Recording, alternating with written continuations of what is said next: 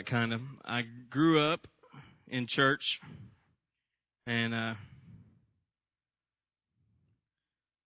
that I'm almost 32, I've heard a lot of, kind of seen a lot of the trends that go around with, I don't know, things that I think Christians are like afraid of, maybe.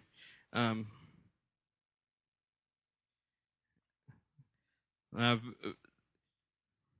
remember when there was a big, divide about the charismatic movement, and a lot of Baptist types really were afraid of the charismatic movement. And I was, that was before my time a little bit, but I kind of live in the post-charismatic, debate era, I guess. So I've heard a lot about it.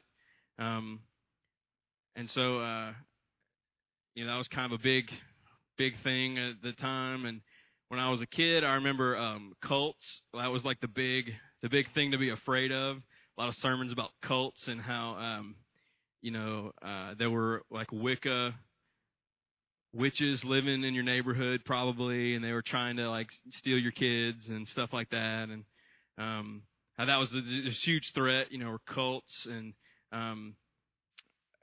came through like the New Age deal. That was the big threat, was the New Age movement. And anytime you saw a crystal, it meant Satan was present or something. And you're trying to channel your inner light and like Abraham Lincoln or something. And it was just that was like the big thing, was the New Age movement is the biggest threat to Christianity. And it seems like in the last couple of years, it's kind of become other world religions, that the Muslims are here to take over the planet, or you hear a lot, Buddhism is on the rise, stuff like that. And there's lots of things over the years, I guess, that kind of been pitched out there as the big threat to Christianity. And from where I see it, like, you're not going to be a threat to Christianity. I mean, Christ is not threatened by anything or any movement or any, crystals or Wicca witches or, whatever. That's kind of looking at it kind of the wrong way. But I mean, I do believe that there are some things we have to be aware of that are out there, and the kind of a place where I found myself as the pastor guy is that, like, I'm kind of always in like assessment mode, and always kind of like evaluating where things are, with the ring and where we're going, and what do we need to be teaching about? What do we need to be reinforcing? What are things? You're just kind of always in that mode, and as a part of that, like being the shepherd according to Scripture, I can understand why I've heard so many sermons from preachers about those things, because you see something out there and you see it as a threat, and your job is a part of that is to protect, And so I find myself kind of in protection mode, so a lot, and so it's kind of weird that I would see all those things I listed, and I'm like, there's not a threat, like you can't threaten Christ, it's just not going to happen. Christianity is going to survive. We know, if you believe Scripture, we know how it ends. Okay, it's not always going to be pretty, but we know like He wins, we win. It's going to be fine. But what I think is, it's not so much what threatens Christianity's survival. I think there's something that exists in America that we have to be aware of, that is something for us to always fight against as Americans, especially. And so it may not like pose like this. We don't have like this bad guy, like we don't have a crystal that's like the bad thing we have to be aware of. I think there's something much more subtle and much more damaging, because what it does is it takes this life of discipleship and following Christ and being transformed into His image, and God being glorified on the earth through our transformation. It takes all this and it waters it down and it softens all of that. So it's not really a threat to the survival of Christianity in America, I don't think, but it is a threat as far as the true essence. Like, are we really living the kind of lives that Christ died for us to live? And here's what I think it is. For a couple of months, I've been just praying, and God show me, give me some insight, give me some whatever. And I've been doing a lot of reading and a lot of surfing the internet and looking for books and all this kind of stuff. And there's a lot being written about this right now. It's not necessarily new. I think the thing that we have to be on guard about is our own lens through which we look at life. Because as Americans, we are programmed to be consumers. From the time we're born in the United States, we are subjected to just constant programming and wiring and whatever you want to look at it, to be a consuming nation. All right?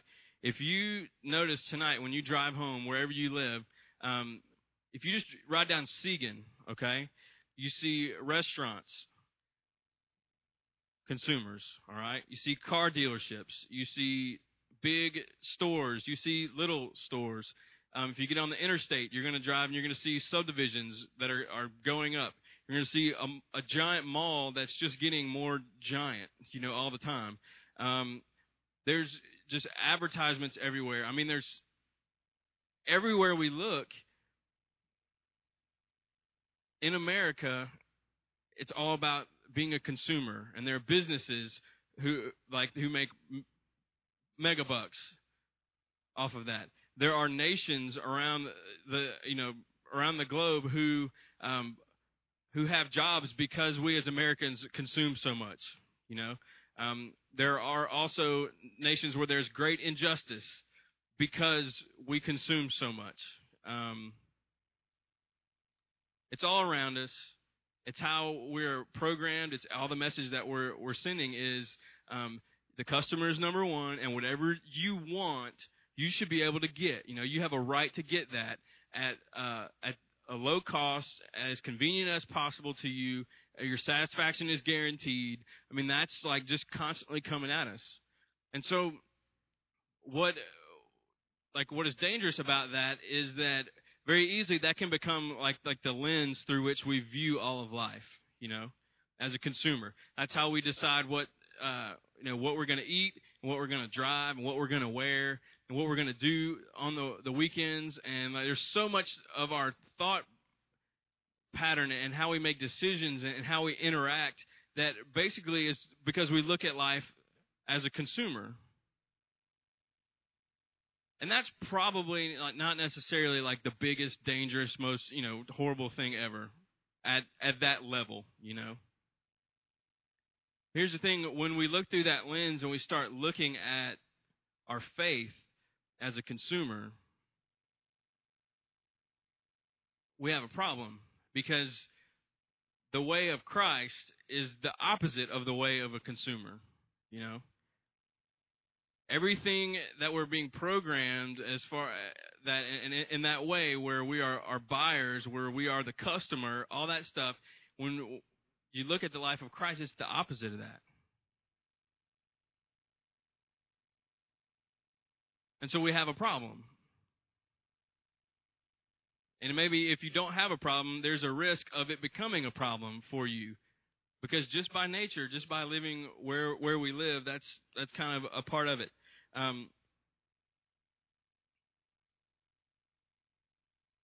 What happens when we start looking through that lens at our faith is we begin to kind of water some things down. And we begin to kind of get the X-Acto knife and cut out parts of Scripture in our mind that, whatever. And there's some teachings in the Bible that we really love, and there's some that we just aren't that crazy about,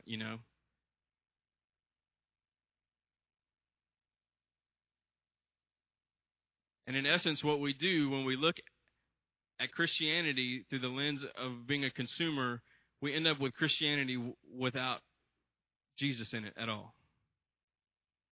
It stops being Christianity when we allow that to be our lens. And so for the next couple of weeks, we're just going to kind of look at a couple of different aspects of what life for a follower of Christ, a disciple of Christ in America is supposed to look like, and maybe kind of what it actually looks like. So we're going to talk about how to recognize it, basically, and then what do we do about it in response. Now, I would ask that everybody that is a part of this church, okay? You may not be a member, but you may. That's not the most important thing. If you're a part of this church and you are like, I'm there every Sunday night, you know, if you're in a community group, if you're a member, not a member, just whatever. If you consider this to be your church, I'm going to ask you to be here for the next couple weeks, okay? Let's just not let things get in the way, all right? I ask you to be here because I feel like God is shaping us for what is ahead. And I know that He's shaping us for what is ahead. So I'm going to ask you to be here. Turn with me to Luke chapter 9.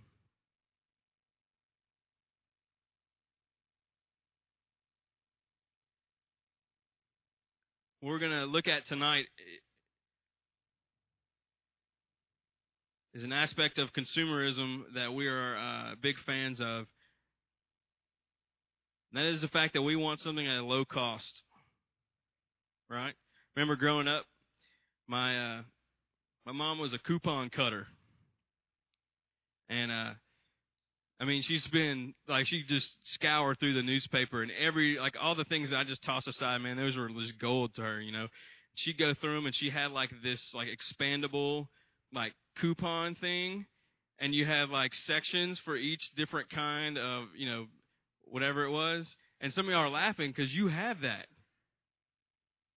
And that's fine if you do. I think that's great. I think coupons are great.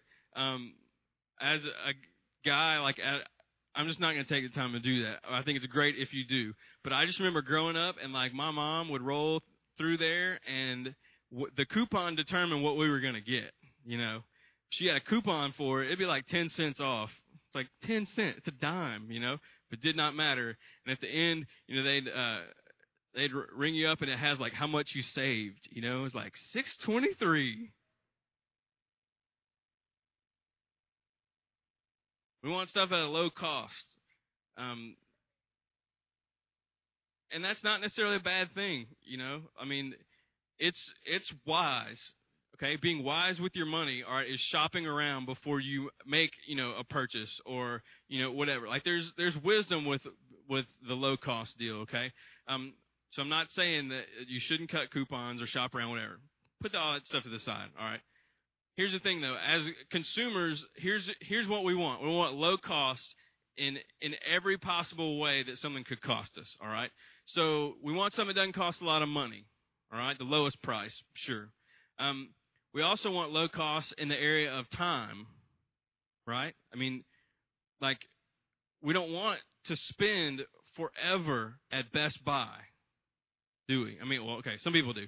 But generally speaking, once you know what you want and you found the lowest price, then you want to get it as quickly as you can with as little hassle as possible, right? When you go to Cane's, Cane's is great, and Cane's is, they're great at fast food. But don't you find that at Cane's you get way more irritated when they're slow because they're Cane's? They've set a standard, and when they don't maintain it, you're like, I'm calling the manager. I went to high school with him. I'm going to call him. Or it gets you irritated because fast food should be fast, right? I remember when Target first opened down here, and everybody was all like, ooh, the carts are all, the wheels all work, and it's so clean and everything. What my favorite part about Target was? That they had this, person who just, hung out between the merchandise and the cashier area and just floated around.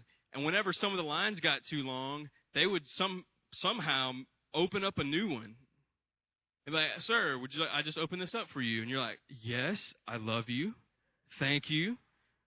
That was the best part because you knew all you had to do was just start looking a little bit impatient, and like person in the red shirt is going to come open up a lane for you. We want stuff. We don't want them to require a lot of our time. We also don't want it to cost us anything relationally unless we choose for that to happen, right? Like I find myself now. I'm very much an introvert, okay, but it really kind of bothers me when I feel like the waiter or the waitress or the cashier or the person at Best Buy or just wherever, anywhere place you're out, like buying a product, when you feel like they're like trying to get to know you a little bit, I feel like that should be my decision. I'm going to let you in if I want to. All right. Don't ask me how my day is. Don't, like when you're ringing me up at Walmart, don't guess what I'm trying to cook. Oh man, it drives me crazy. Somebody's making red beans. It's like, yes, they're red beans and there's sausage and there's rice. Nope, spaghetti. Fooled you. We don't want that investment, relationally, unless we choose. Unless you're in one of those moods, you're like, so how are you today? You look tired. Have you been working long hours? Whatever. We want to be in control, right? We want low cost in every possible way. Money, time, relational stuff, just whatever. We want it to be just low commitment. All right? And here's the thing. If that's the way we look at life, we have a serious problem when it comes to us approaching following Jesus with that mindset. Dietrich Bonhoeffer is a theologian, German guy, awesome, just amazing stuff. He talks about how the difference between cheap grace and costly grace. And he looked around and he saw these pastors who were watering down the gospel, They were softening everything because that's what the consumers wanted, So they're preaching a whole lot about, the forgiveness of sin and not preaching a whole lot about the transformation of the life of the sinner, It was a lot of your sins are forgiven, everything's fine, heaven is a guarantee, come on to church. And nothing about discipleship, nothing about suffering, nothing about being refined in fire, nothing about any of those more negative, quote unquote, things that the consumers don't like. He saw these pastors and these other Christians basically just lowering the cost and cheapening the grace of God. And he said, you know what? This is wrong. We ain't having it. And he basically, he died because he tried to kill Hitler. But a part of his whole mindset of just revolting against basically it was consumerism. It's what led to his persecution and all this kind of stuff. Cheap grace. As churches, we cannot give in to that. As individuals, we cannot accept whatever sort of cultural Christianity has been established in the United States now. We can't. We can't. And the thing is, it's real easy to spot it in other people, It's easy to spot it in it's easy for me to hear another pastor preach and be like, that dude's watering it down. Cheap grace. He preaches cheap grace. It's easy for me to look at somebody else's life and be like, man, that guy, that girl, they're looking at their walk with God as a consumer, man. That's wrong. It's real different when it comes to how I see it in my own life. How do I pick up on it in my own life? Here's the thing. Do you ever see some of those same characteristics in the way you approach God? That may be low cost when it comes to money. Maybe that's not an issue for you. The reality is, a lot of us struggle with giving. You struggle with writing that check, You Struggle with putting it in the bowl back there and having no control over where it goes. We struggle with looking at our budgets, and because we're living borderline, maybe I'm not really living within my means, because we live check to check like that, because we're so overinvested. It's hard to see any room in there for giving to the church, or helping send people to the Passion Conference or the Mexico trip, or when the kids go to camp, or when we say, hey, we're doing this offering for World Vision to send money to go feed people in other countries. I have no room for that, But maybe the low cost in our relationship with God too. Maybe we don't like the time requirements, I give Sunday. I'm even in a community group. That's like 5 hours of my week. Jesus is probably like, that's good. That's great. What about the time just in prayer with just you and me, What about the time to sit down and to talk with your kids about the things that really matter in life, What about the time that it takes to pray with your spouse? What about the time that it takes to sit down and to have coffee with somebody who's having a difficult time? What about the time it takes to sign up to go to Debbie's house to sit with the kids while she goes to work at 1 a.m? What about the time that it takes to pour into somebody else, or to let someone else pour into you? I mean, what about those things? What about the time spent in God's Word? Let's face it, we like low cost when it comes to that, because our time is so precious and valuable and whatever. And I'm in that boat. I'm not pointing the finger. I'm in the boat with whoever else is with me on that, and with the money thing, and the relational thing too. I mean, we want low cost there, right? We want relationships that are going to be very, very good for us, but not necessarily cost us anything we aren't willing to pay, right? Not going to cost us anything like time or like effort or whatever, unless there's a benefit to us somehow in there. What benefit is it to me to go help somebody move? None.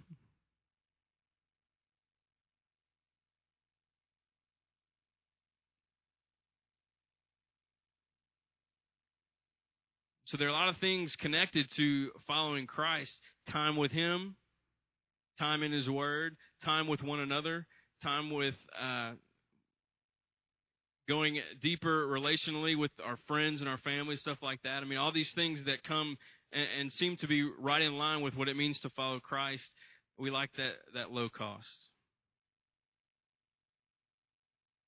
So what do we do about it? All right, here's the thing.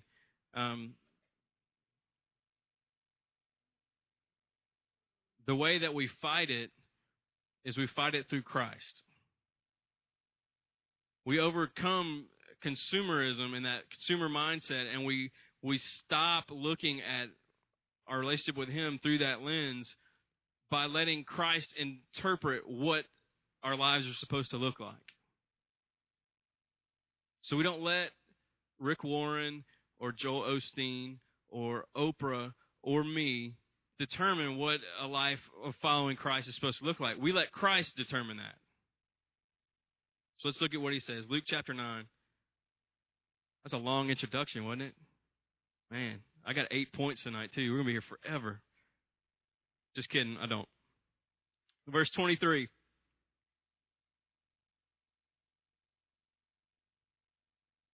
talking with his disciples. These are the guys that are with him all the time, watching his every move, imitating him. Verse 23, then he said to them all, if anyone would come after me, he must deny himself and take up his cross daily and follow me. For whoever wants to save his life will lose it, but whoever loses his life for me will save it. What good is it for a man to gain the whole world and yet lose or forfeit his very self? All right, look back at verse 23. If anyone would come after me, he must deny himself and take up his cross daily and follow me.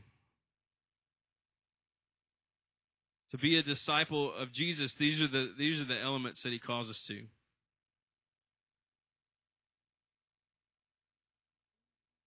anybody wants to be my disciple, must deny himself. Okay? Now let's think about what that means for a second. To deny yourself. All right, in one sense, we're talking about cutting all ties with life before Christ. All right? No loose ends, no carryover from the way that we used to think or feel or approach life. We're talking a complete denial of that. No attachments to the way that the rest of the world thinks and lives and makes decisions and whatever. Okay? So the denial of self is the denial of consumerism. We're saying no to ourselves, to what that selfish, self-centered, old self would have chosen. We say no to the things that are our will.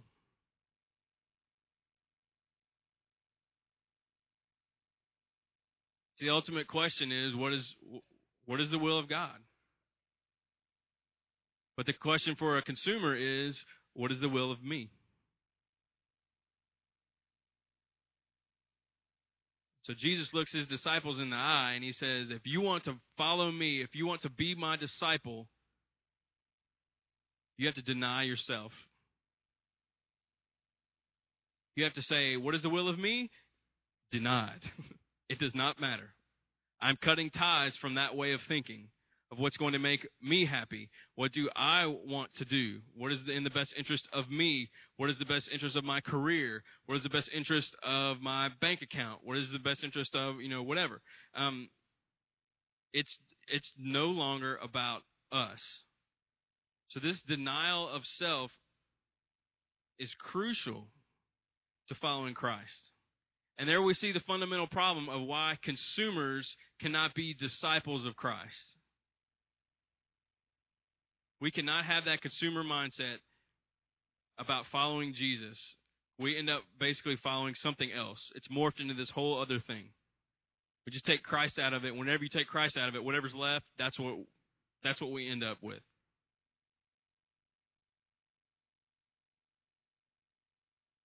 And see, there's something in us that rebels against that thought. Because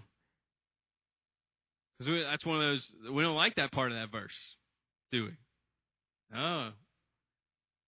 We like, stuff like, if anyone is in Christ, he's a new creation. The old has gone, the new has come.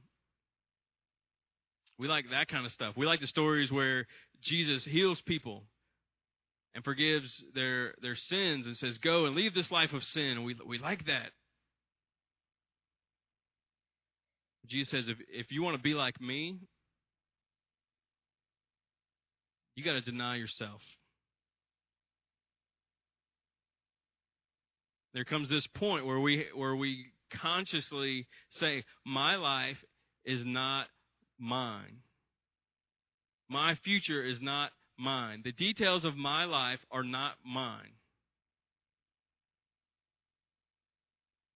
So you take my marriage, take my money, take my possessions, take my health, take just my safety, take my career, take it all, because it's not about me. I'm denying self. I heard this line in this song, and it says, he's talking about the humble realization that his life is not a story about him.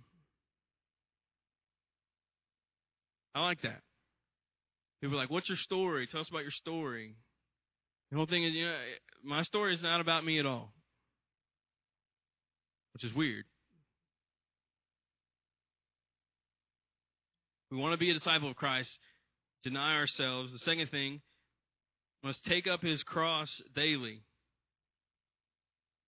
Talk about literally, what we've seen in movies, what we read in Scripture about Jesus carrying the crossbar of the cross. This is what criminals did. They had the post that was waiting for them there, but they had to carry the crossbar from where they were tortured to where they would crucify them. And traditionally, the whole way, these were the most vile criminals.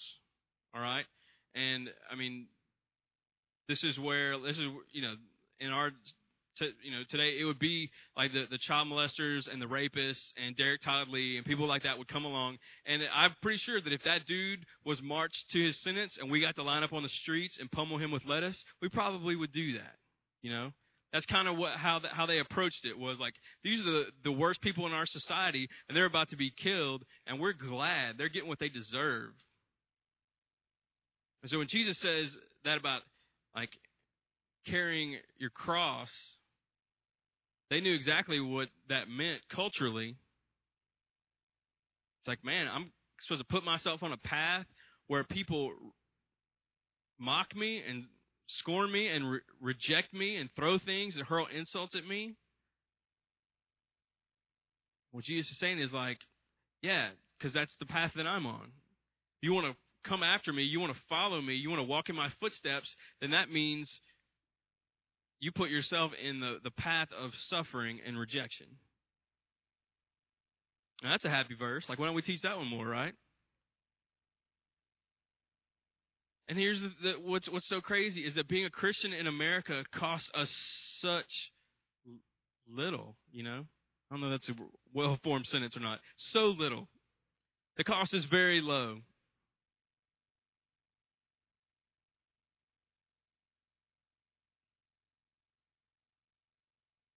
Jesus is saying, no, you have to put yourself in that place,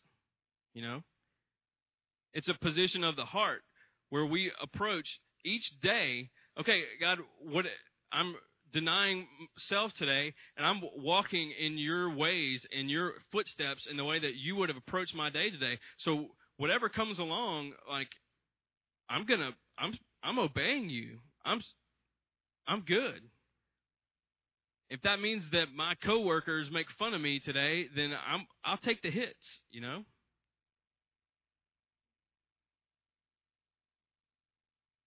that means I get made fun of, okay, fine.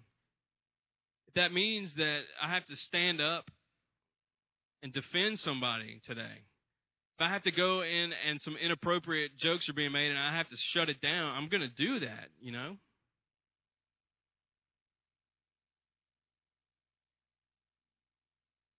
If I have to turn down something that I want to do, if I have to turn the TV off because I need to spend time in the Word and in prayer, I'm going to do that. You're basically saying from the most horrendous martyrdom possible, all the way to the little petty, silly snubs that we get from friends, which is such persecution, but for some reason we're scared of it. And the full spectrum of whatever it's going to cost me today, I'm picking the cross up, and I'm denying myself, and I'm doing what you would do today. That whatever you do on a daily basis, wherever you work, you go to school, you go home, whatever, I'm going to do this in the way that Christ would today. And there's really nothing that it may cost me that's going to, cause me to look back or to quit.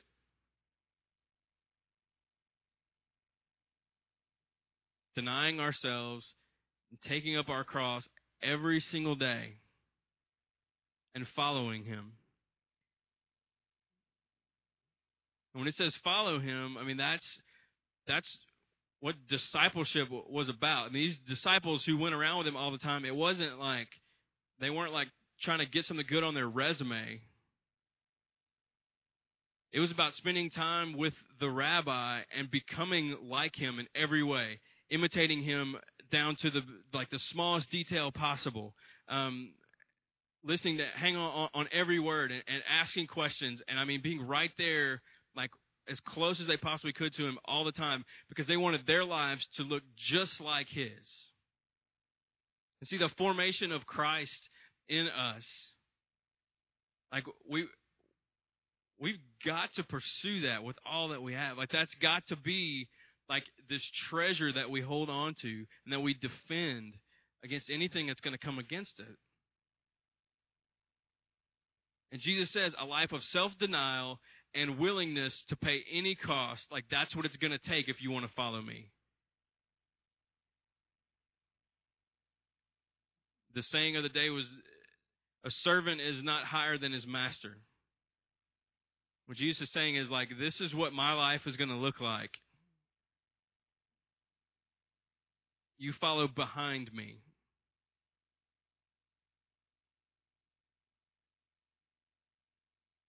And so that's where we find ourselves. If anyone would come after me, he must deny himself and take up his cross daily and follow me. There are no shortcuts. It costs us a lot. The expectations are very high. The time that it requires is very high. We can cheapen the grace where it's just like, oh yeah, everything's good, heaven's a lock, I'm forgiven, I'm just going to live like whatever and just do my own thing and do what makes me happy and this and this and this. And what happens is we are no longer following Christ.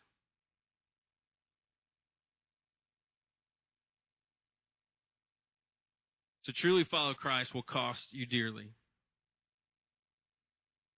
And so I'm walking through this, and it's just kicking me all over the place because I'm like, oh man, that's tough. It's tough. And so I'm trying to think, all right, now, so how do I wrap up this message? And it's funny because every single thing I like everywhere I kind of went, I was like, I could do this or I could do this. It just felt like a sales pitch, which is ironic. We're talking about consumerism. I was like, so do I explain why he's worth it? It's like, this is why you should buy these knives because it could cut through, a penny.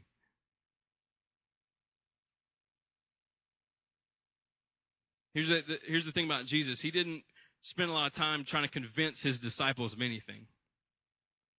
He told them the truth, and they took it or left it. When he preached, he was not convincing, He just said, this is the truth.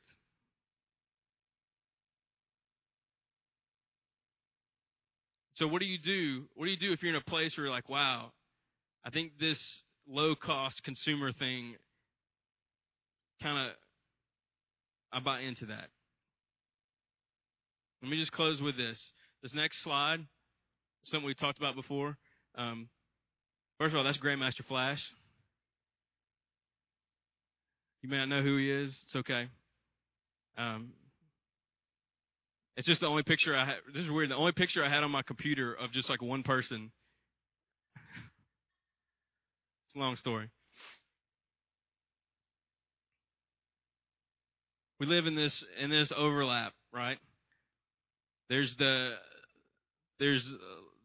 spirit, there's the flesh, and it seems based on what God teaches in His Word that life in Christ, we live in this overlap between those two things, and we talk about this a lot here at the Ring. That life in that overlap is it's like God's classroom, okay, and it's where over time we learn to love the things that God loves and hate the things that God hates. And over time, as that Christ in us is formed and our lives are shaped and molded into Him, and we follow Him, we're being discipled by Him, and that we're transformed into living His life, our flesh wins a whole lot less and our spirit wins a whole lot more, okay? So if you're like me and Grandmaster Flash, you're in the middle, you're not sure what to do. You feel like, yeah, that low-cost thing, I've kind of done that. That's kind of me. My lens is a lens of consumerism. I want my lens to be the lens of Jesus. I want to look at all of life through Jesus. Here's the thing. You take Luke 9:23 and you do what it says. It's the only thing I know to tell you. It's the only thing I know to tell myself. It's the only thing that Jesus really tells them. If you want to follow me, deny yourself, take up your cross daily, follow me. We have to trust that by doing what he said, and we take that and we pray that, and you get up tomorrow or tonight before you go to bed or before you leave this place, and you say, God, I want to know what it's like to deny myself every day, to take up my cross every day, and to follow you every single day. I want to know what that's like. We've got to trust that those words that are in red, that he is going to back them up, and that change, that transformation will happen in our lives. There's no formula. There's no shortcut. There's nothing that anybody that's a consumer is going to like. It's going to cost you a lot. It's going to cost you a lot of time. It's going to be hard work, and it might hurt sometimes. However, don't you just love Jesus? You know? Don't you just love what he's done and who he is and the things that he's done for us and like what eternal life is all about and the fact that Christ is in us and is with us all the time? Isn't that just amazing? When you look at who he is and what he's done, I'm like, I'll deny myself. That's easy. Why would I want to control my own life when he can control it? You know? So in view of God's mercy and who he is, pray Luke 9:23 and trust him to make that happen. And life in that overlap, you're going to start to see that spirit win out a whole lot more and more and more and more. So that's all I really know what to say. So let's pray. Let's pray.